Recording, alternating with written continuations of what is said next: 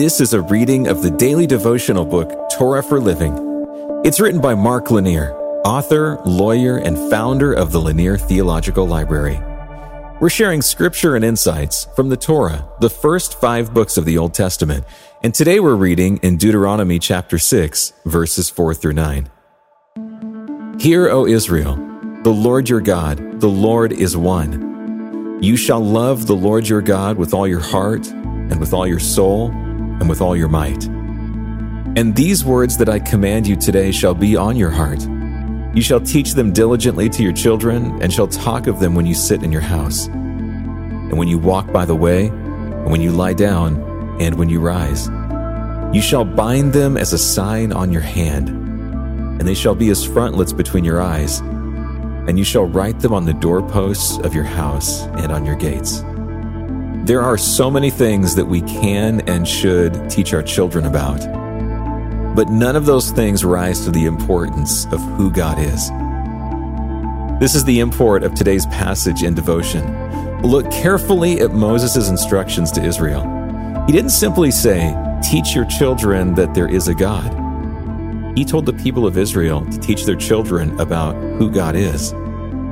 This is Moses' commentary on the first commandment, which begins, I am the Lord your God, who brought you out of the land of Egypt, out of the house of slavery. You shall have no other gods before me. This is Lord God, with Lord in all capital letters. The large and small capital letters in our translations come from Moses using God's name. The Hebrew letters equivalent to English YHVH, often typed Yahweh, adding vowel sounds and using the German W for the Hebrew V. This is the name that God gave to Moses from the burning bush, so Israel would know who he was. We must teach our children who God is, and that is best done by telling them what he has done and how we honor him today. Much of what people learn is by observation, especially children. Children are constantly watching their parents, imitating and becoming what they see. So Moses instructed the Israelites to model their understanding and faith in who God is by talking of it constantly, by putting it in their homes inside and out, by wearing it physically and figuratively, and by making it the cornerstone of how they saw the world and how they walked through life. It should be no different for us today.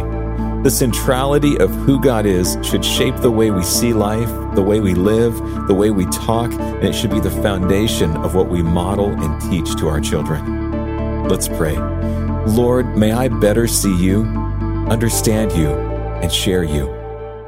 In your name, amen.